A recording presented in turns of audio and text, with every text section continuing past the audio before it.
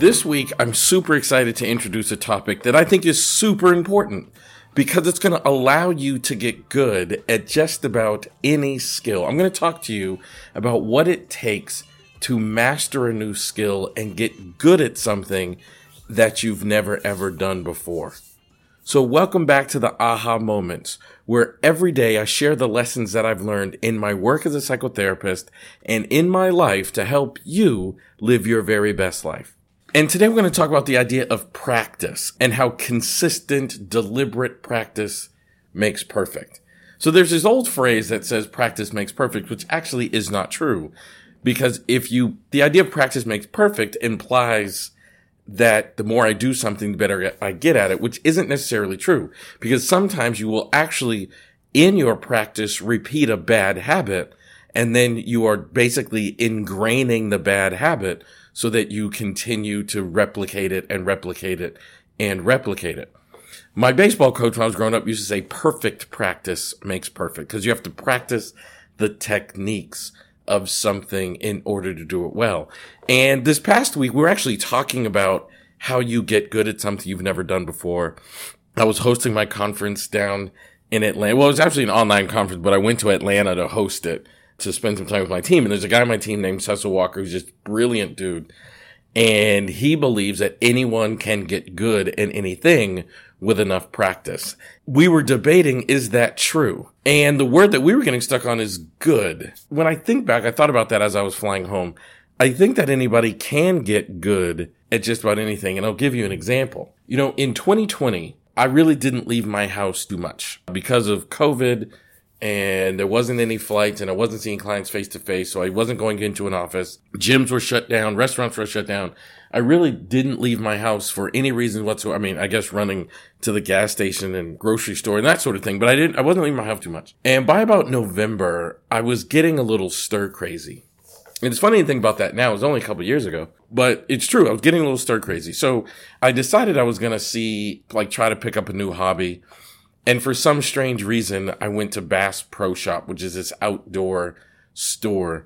I had only been there once before in my entire life, and I decided for some weird reason that I would go today on that particular day.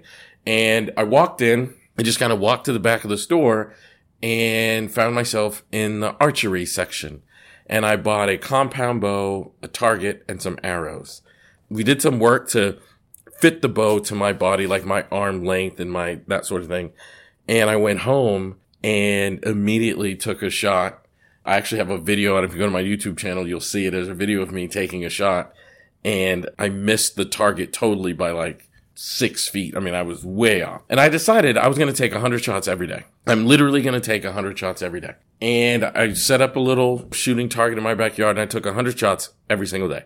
Without fail, without question, I took 100 shots. And I was watching videos. I went to an archery range so someone could show me the posture to stand. And I mean, I really took it seriously. And before too long, I could basically hit any target I wanted from about 20 yards. And then I backed up to 30 yards, and I took 100 shots every day.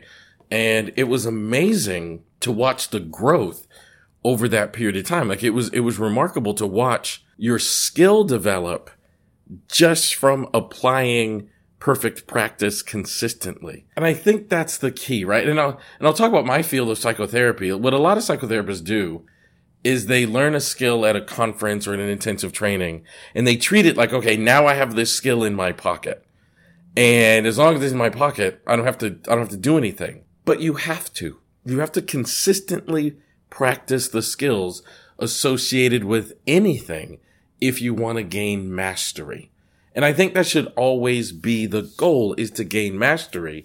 And it was really cool to watch myself just get so much better over a period of time. I now feel like I can hit just about any target 30, 40 yards and in. But when I first started, I mean, I'd never shot a bow before. It wasn't like I did this as a child. I literally brand new skill. And just by applying consistent practice where I'm working on the fundamentals so I can try to repeat perfect practice, here I am now, and I can hit just about anything 40 yards and in. And it's amazing. It really is amazing to take on new skills. So if you're out there and you're thinking about a new skill that you want to develop, I want you to be consistent and apply yourself so that you can develop the skill and be able to grow within it. And it's going to take you being committed to consistency and fundamentals, but that's how you grow with any skill. This past week at my conference, my business partner, Anna, her new skill was Rubik's Cube, and it took her forever to be able to put the Rubik's Cube together. Watched a few YouTube videos and practiced. And then eventually she was able to do it, and she's now done it 7 times.